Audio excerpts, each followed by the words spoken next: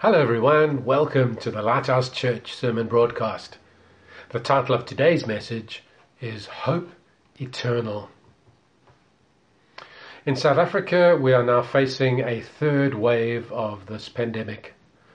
Yet another variant that is more contagious than ever. A population that is tired of endless sanitizing, distancing, mask wearing, restrictions. Some people are becoming despondent.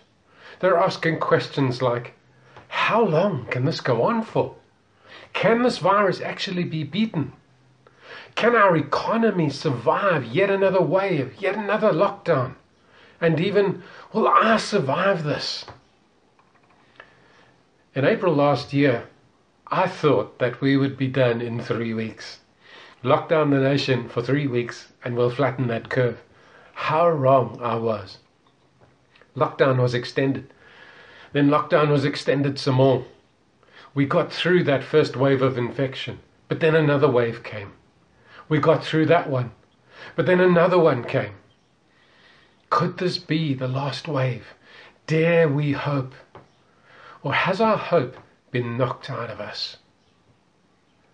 Now, talking about hope being knocked out of us, I remember many years ago doing an endurance hike. After a very long walk, our leader told us, the end is just over the hill. We brightened, we picked up our pace. But when we finally reached the top of that hill, all we could see was another hill. And after that, another hill. And after that, another hill. After a while, our heads were down and our hearts were down. We'd stopped hoping. Perhaps you're feeling a little bit like that. The pandemic has worn you down, maybe even worn you out. You're simply not as full of hope as you used to be. Today, I'm trusting that God will give us fresh hope, firm hope, as we look to the Bible for answers. Now, a little while ago, we looked at the Apostle Paul's account of how he felt during some of his severe trials in the message, Not Coping. Today, I'd like to revisit this text, but this time look at Paul's hope. It's 2 Corinthians chapter 1, verses 8 to 11. We do not want you to be uninformed, brothers and sisters, about the great troubles we experienced in the province of Asia. We were under great pressure, far beyond our ability to endure, so that we despaired of life itself. Indeed, we felt we had received the sentence of death. But this happened that we might not rely on ourselves, but on God who raises the dead. He has delivered us from such a deadly peril, and He will deliver us again. On Him we have set our hope, that He will continue to deliver us as you help us by your prayers. Then many will give thanks on our behalf for the gracious favor granted us in answer to the prayers of many. On one hand, Paul felt a deep, dark despair. It looked like they were not going to make it through this trial. It looked like God was not going to rescue them. But on the other hand, Paul also felt a hope. This wasn't a hope that everything would work out fine. It was a hope that, having laid down his life, he would be raised to life again, to be with Jesus for all eternity. He had lost his hope of rescue, but he still had hope in resurrection. Now, in his letter to the Philippian church, Paul wrote from a Roman prison of these two hopes, our hope of rescue and our hope of resurrection. It's found in Philippians chapter 1, verses 20 to 24.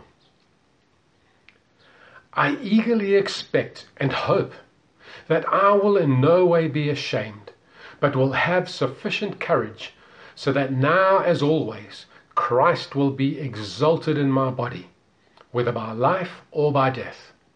For to me, to live is Christ, and to die is gain. If I'm to go on living in the body, this will mean fruitful labor for me. Yet, what shall I choose? I do not know. I am torn between the two. I desire to depart and be with Christ, which is better by far. But it is more necessary for you that I remain in the body. Here Paul looked ahead again with two kinds of hope. Perhaps he would be released from execution, rescued, and he'd continue in ministry. Or perhaps he would be executed, but then he would go to be with Jesus. And to me, this is the most remarkable picture of hope. Knowing God's power to deliver, we have an immediate hope that we may be rescued from our trial. And also knowing God's promise of eternal life, we have an eternal hope. We could be taken to be with Jesus. So our hope as believers in Jesus makes trials win-win situations. If he rescues us, we win. If he doesn't, we still win. It's important here, as we look at these two hopes, that we recognize which hope is better. I think we often seek the lesser hope. I'm guilty of that sometimes. In verse 23, Paul says that the eternal hope that follows death is better by far. From a personal point of view, being with Jesus is way better than being kept alive down here. Our hope of resurrection is by far our greatest hope. But Paul had learned the way of love from Jesus. Although it is far better to be with Jesus, the young churches still needed him. So he anticipated being rescued from death in order to continue to equip the church. There is such soundness in this thinking. Last week, Daryl spoke about having a sound mind in scary situations. Here's another great example of a sound mind. Paul took a good, hard, realistic look at his situation. It was quite possible that he could be released, but it was also very possible that he would be executed. He didn't deny either possibility. He faced them both. And Paul was not trusting God for release. He was trusting God to give him the strength to continue to exalt Jesus, regardless of the outcome. Now, I don't know about you, but my natural reflex in a crisis is to get out of it. I immediately look for ways to fix the problem or to escape from the problem. I'm naturally focused on rescue. But Paul teaches me, and all of us, a better view.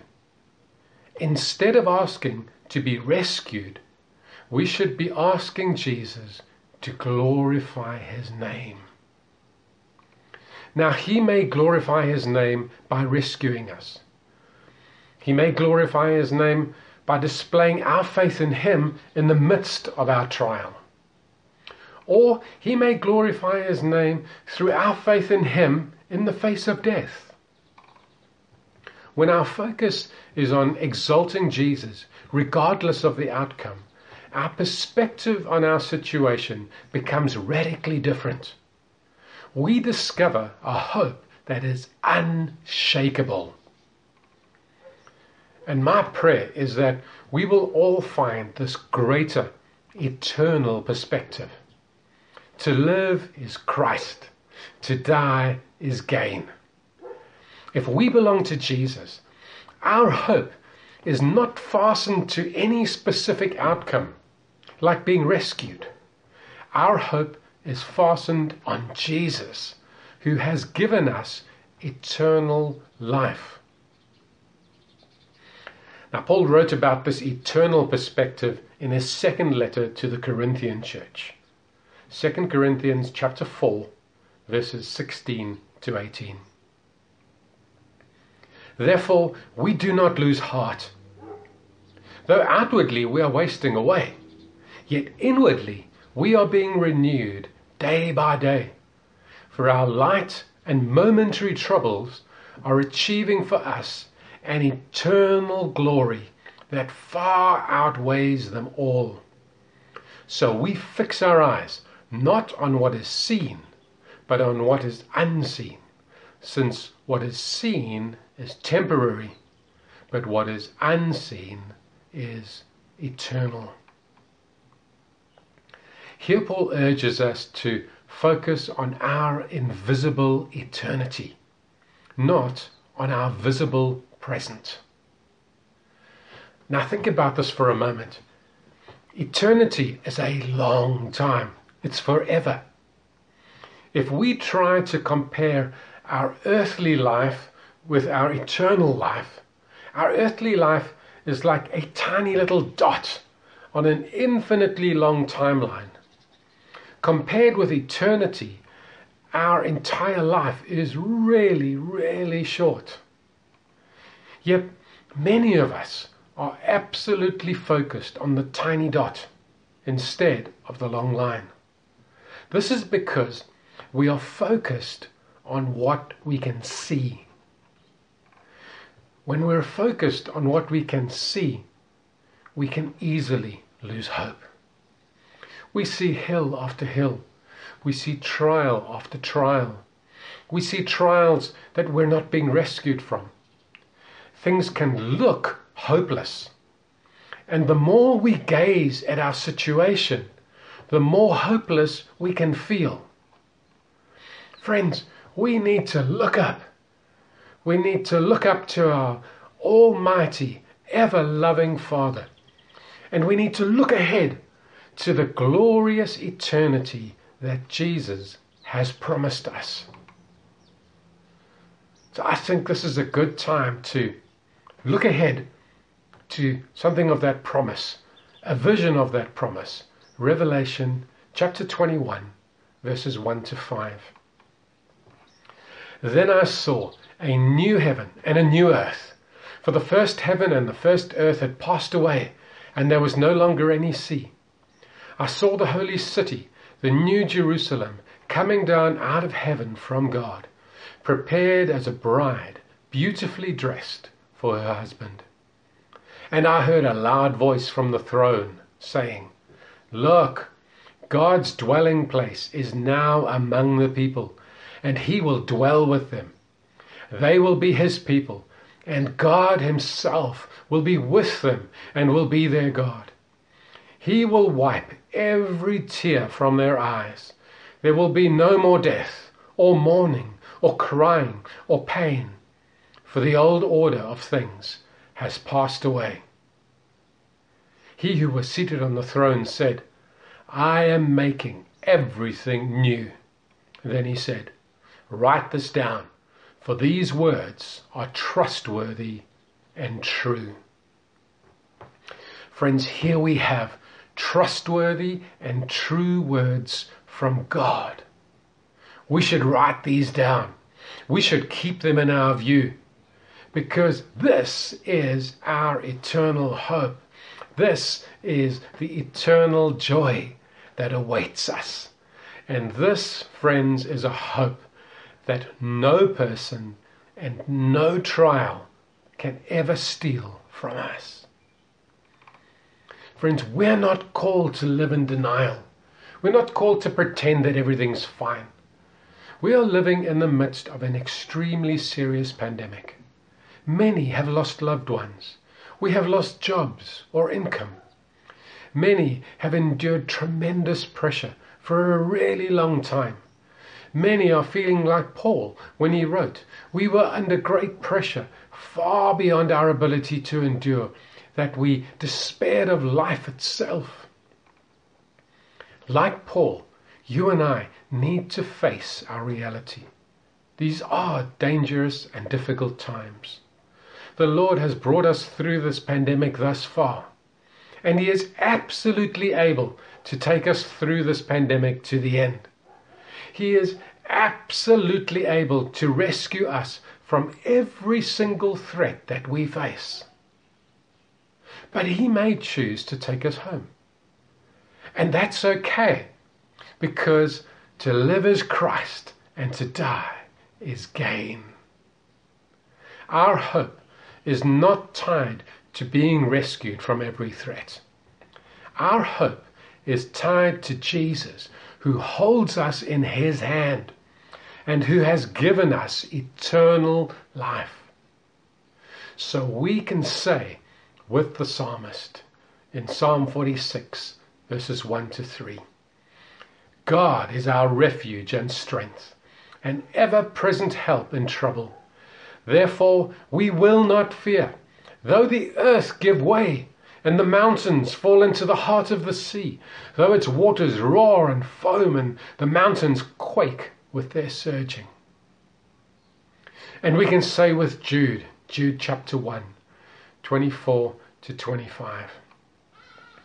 To him who is able to keep you from stumbling, and to present you before his glorious presence, without fault and with great joy, to the only God, our Saviour, be glory, majesty, power, and authority, through Jesus Christ our Lord, before all ages, now and forevermore. Amen. As followers of Jesus, we are people of hope. Our hope is both a present hope, because God rescues, and it's also an eternal hope, because God resurrects. So we can face our present and our future without fear, even if we face the most terrifying situations. The Lord is able to keep us standing, and he will lead us into the most glorious eternity with him. May the Lord fill you with hope as these truths take root in your heart and renew your mind. Amen.